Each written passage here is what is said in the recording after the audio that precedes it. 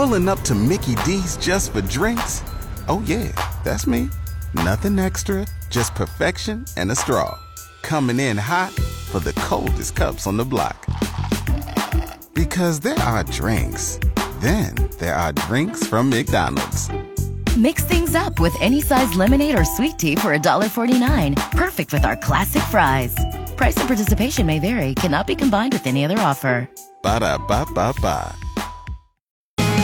Good afternoon, I'm Jeff Moats, KFOR News. 43 degrees in Lincoln. Legislative priorities this year for the Nebraska Chamber of Commerce fall in line mostly with what Governor Pillen wants state lawmakers to accomplish. My view has always been on taxes. You have to accomplish a little something every year to move the elephant on this, and we have as a state.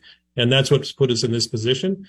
The same thing with housing and childcare. Every year we need to make progress on housing and childcare. State Chamber President Brian Sloan today said other priorities include addressing the workforce shortage and drive innovation. He adds the sky's the limit for Nebraska to be competitive nationally and globally, including offering workers to work remotely. Lincoln Police Chief Teresa Ewens today says extra officers are out at a housing development project near First and Pioneers out by Wilderness Park, where Native American activists on Monday stopped tree removal work by blocking equipment from being used. We're there just to make sure that everyone's safety is at hand because they're using very large equipment, so we have to make sure that they don't get themselves hurt being on private property. Ewan says there was one arrest Monday. 2 more were made today as activists are on private property across from a Native American sweat lodge.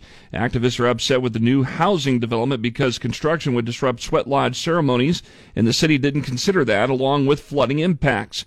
The developer, Manzito Construction, says they have followed all the city rules for approval of the development and have made concessions to create a buffer between housing and the sweat lodge site.